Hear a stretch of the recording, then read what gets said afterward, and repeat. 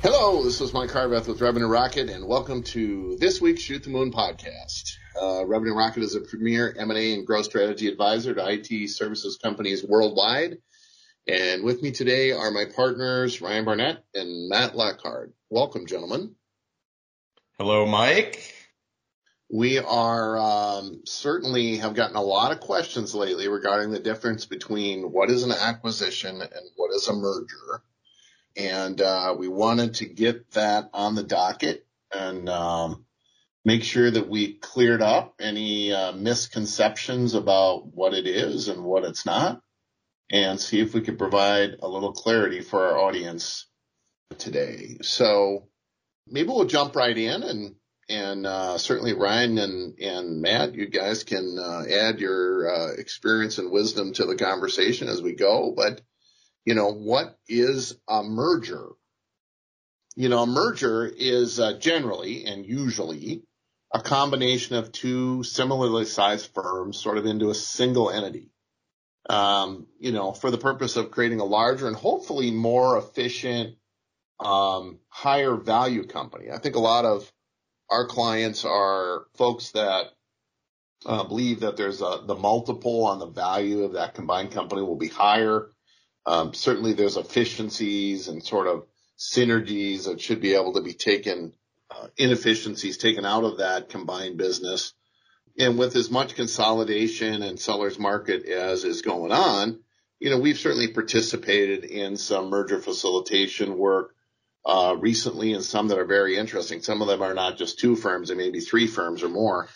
We know of one that was 5 firms. So there's certainly some interest and appetite.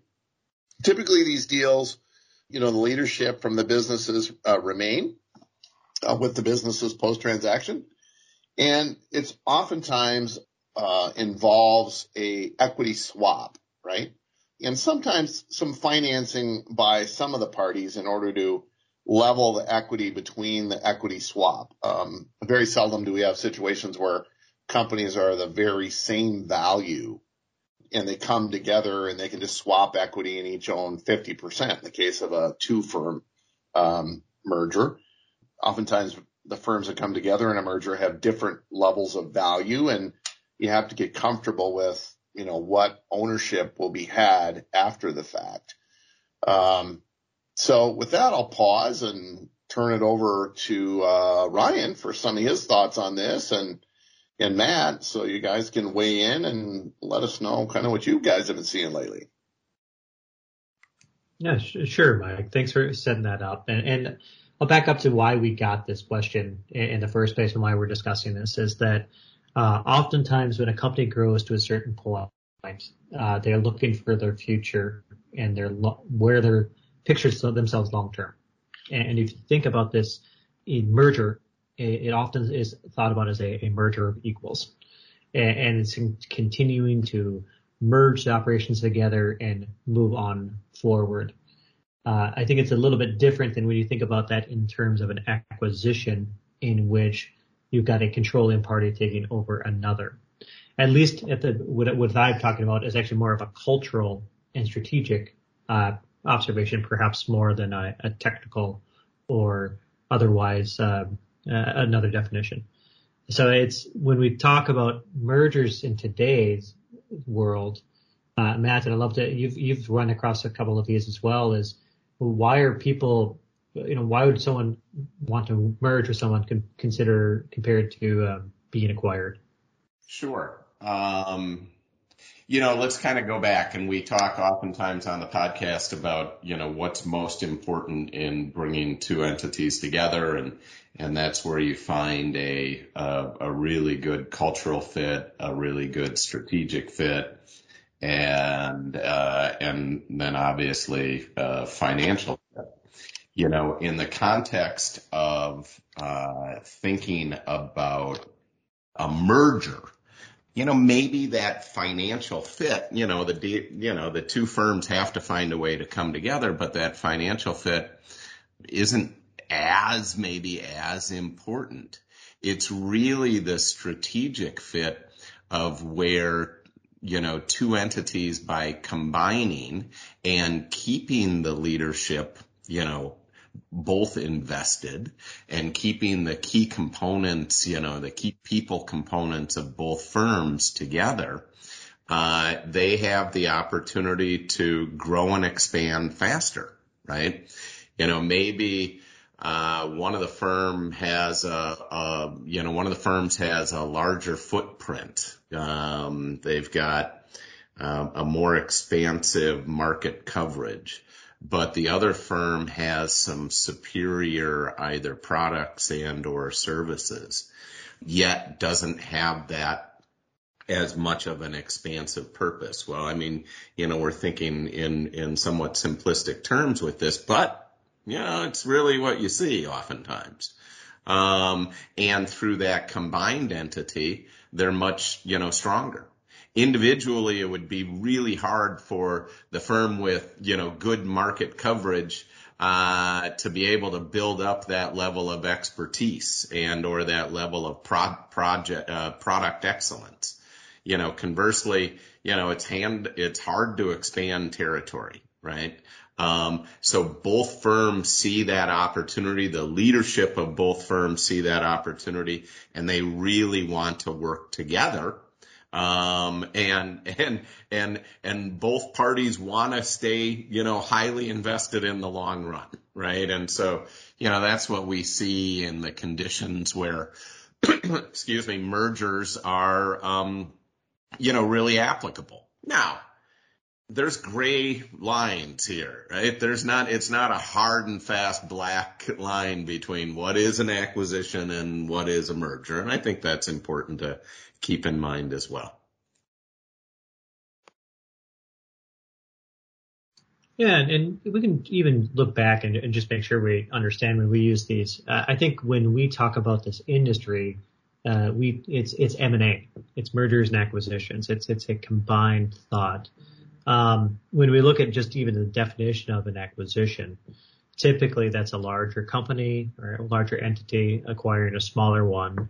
And usually they're trying to fill some kind of growth or fill in a gap in a service offering.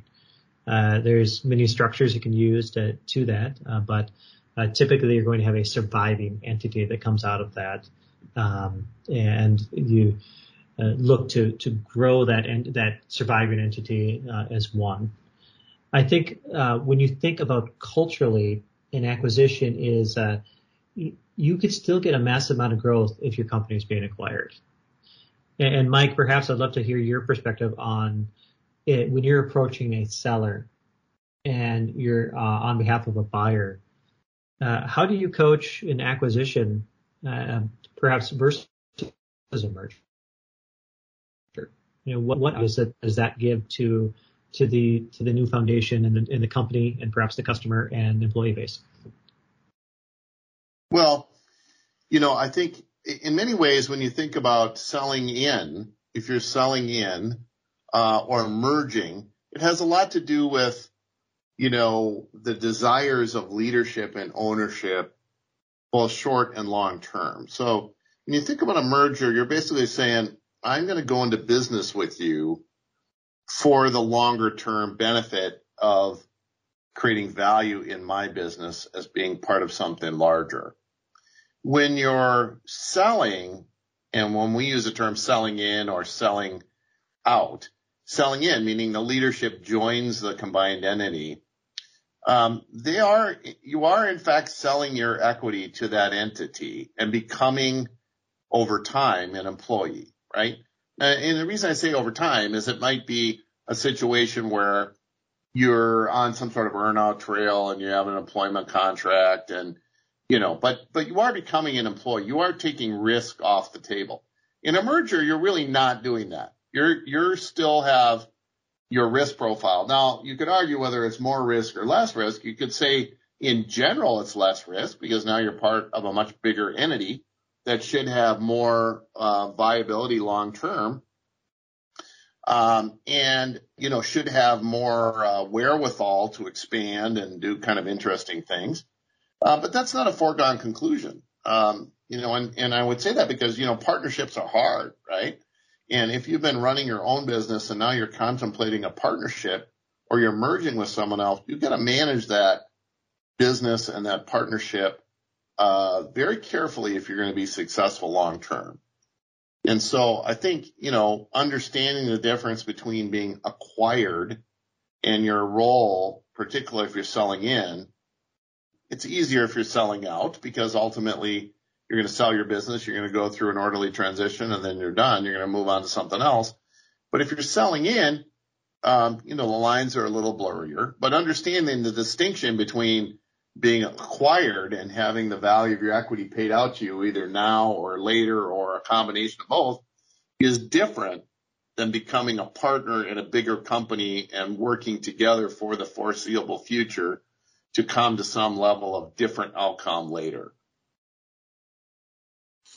Hey, Mike, don't you think that once firms, as Ryan talked about, a merger is typically, closer to equal size firms or equal value firms, in that line. But don't you think that once firms become a certain size, right, that it's really hard to merge, right? It's almost always more of an acquisition that occurs. Well, I don't know about that. I might take a little bit of an exception. I think, it does get to be more challenging. But, we see mergers happen in, all kinds of industries and companies. Even large, very material mergers, multi-billion-dollar mergers occur. They're very hard to do, to your point, Matt. They're very challenging. The bigger the businesses are, the more challenging they become. Because the relative value of the equity and the equity exchange is always an issue in a merger. And how it either gets leveled out or modeled or not is a big point of negotiation. So let me use an example. So if you're let's say you're a $10 million firm and you're going to merge with a $5 million firm.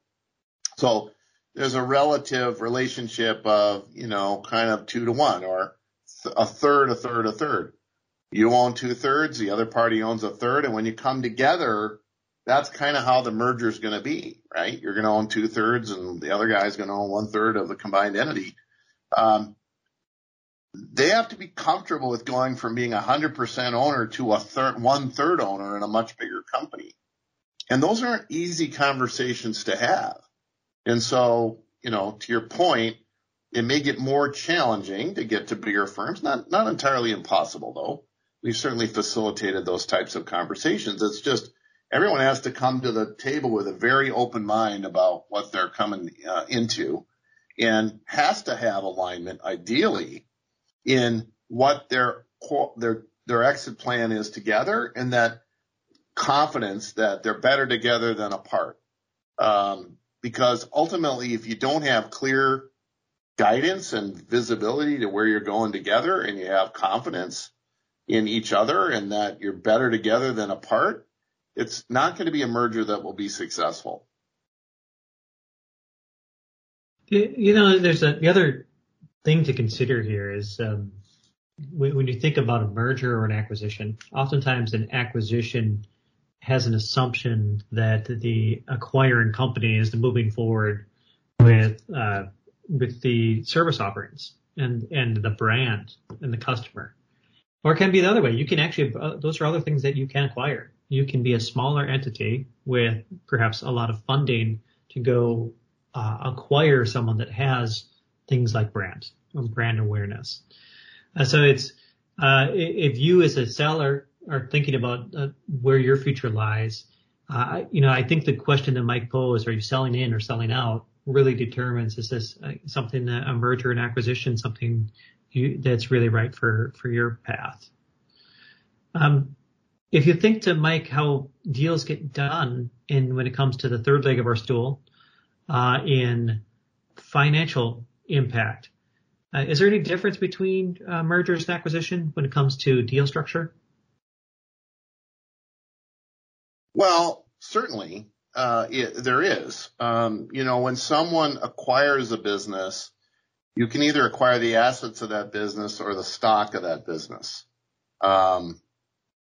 And, there's benefits to the buyers and sellers, different benefits to buyers and sellers. And we've done a couple podcast episodes about that in the past.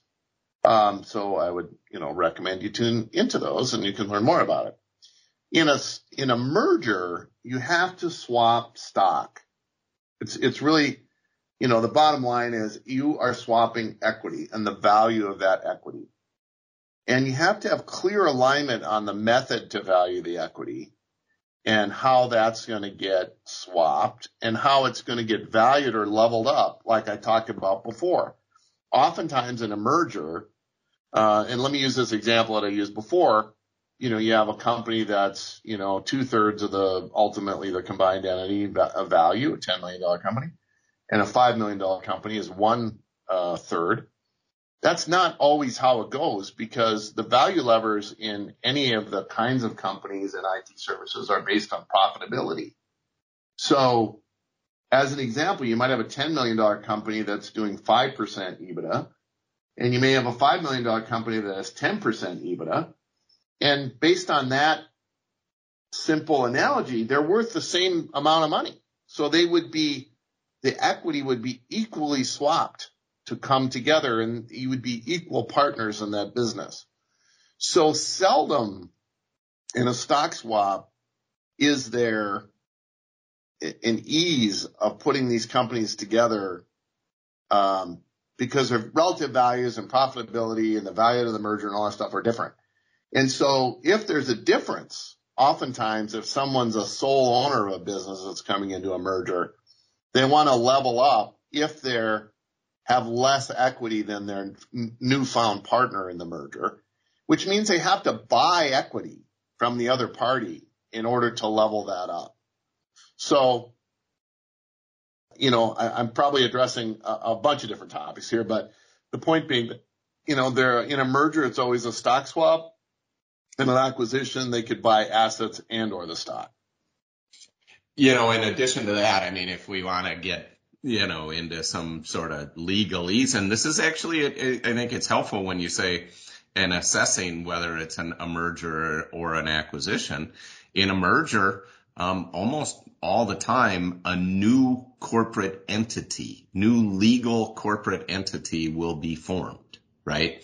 And the other, the two past entities will either be dissolved or, turn into something else. Right. And so, I think that's one way to think about it is in this swapping of stock, that will be used to determine, the ownership percentages within the new entity, but there is going to be a new, legal entity, right? And could be under one of the existing names or a combined name, or, it could be even an opportunity for a rebranding, right? In the go-to-market. So, but there most often is going to be a new legal entity. Yep. Absolutely right. Mike, just to wrap this one up, is there, how can an advisor help with this one? It's complicated to get any kind of deal done, but what advice would Revenue Rocket or any kind of M&A type advisor give to someone who's debating a merger or an acquisition? Well, these are going to be almost impossible to manage on your own. And the reason I would say that is because you need a qualified, impartial third party to value the businesses in a similar way, with the experience and valuation in particular to be able to show the relative value of each firm and to be able to come together and make a recommendation for how the mashup of that equity will occur to achieve all the objectives of the new ownership or leadership of the business, which, considering it's a new entity, if you will, consists of leaders and owners of the previous firms that are in this mix. And so that skill is not just doesn't just reside in a financial analysis. it resides in someone who has strategic chops to be able to bring the value to, even discussing very impartially whether this merger even makes sense, right? Is even something that should be done. Someone who can look at the roles of the leadership in the new entity in an objective way, and someone who can, give consideration to the longer term strategy together versus the prospects for success apart, and be able to render an opinion on whether this strategically makes sense from a capital perspective. How does it come together? And from a roles and responsibilities and comp perspective, does it come together? Because, the one thing we haven't mentioned is how people and executives in these firms and owners in IT services firms pay themselves varies radically depending on their own values and how they consider the business and how they run the business. We often talk about, is it a lifestyle business or not a lifestyle business? Et cetera. I believe all small businesses to some extent are lifestyle businesses, because if you didn't want that lifestyle, you wouldn't be a small business owner. You would essentially be working probably for someone else. But, given that, how much comp gets taken out of the business and how it's paid. And there's just a lot of topics that need to be addressed so that everyone can get in alignment with what it's going to be as part of a much bigger company. And so without an advisor in the mix, it's very, very challenging to address all the issues that come to be, because in the negotiation as an interested party, it's hard to separate yourself from that to do the right thing or to do what is fair. And I think you need to have an objective third party outside advisor who's done these deals before to render an opinion about how to put it together.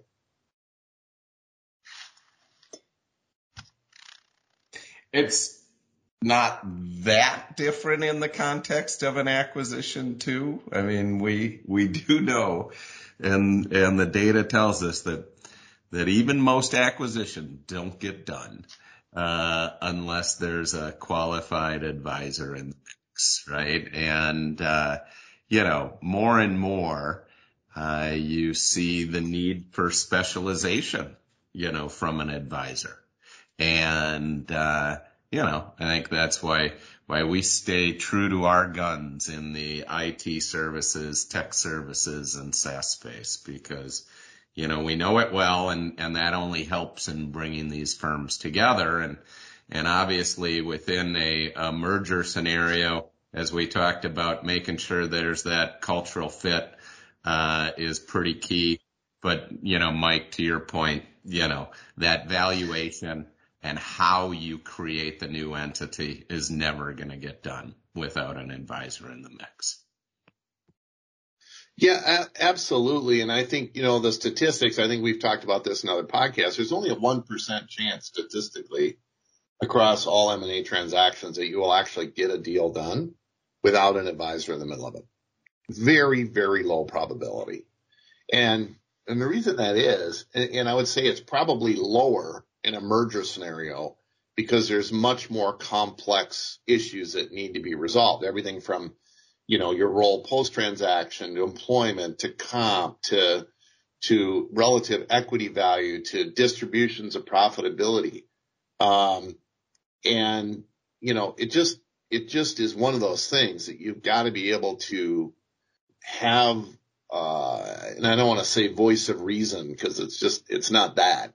It's just an objective voice in the middle of it who's knowledgeable about how these things come together to share the wisdom of the ages to really make it happen. And, having been the founding partner here at Revenue Rocket, I saw a long time ago in using outside advisors and running my own businesses in IT services that most of the advisors that were generalists struggled to have a deep level of expertise in our business that would allow them to advise these owners properly and how they would do a merger or an acquisition, because they'd never walked a mile in their shoes. And was one of the founding principles of the business. And frankly why I think we are pretty unique in this space, and we bring that experience to bear every day. Great. Thanks, Matt. Thanks, Mike. That's all the questions I've got today. Mike, I'll turn it back to you. Sounds great. And with that, guys, I appreciate your input and thoughts about mergers versus acquisitions. We will now tie a ribbon on it. Please tune in next week when we're going to be talking about M&A deal structures. Thanks, and make it a great day.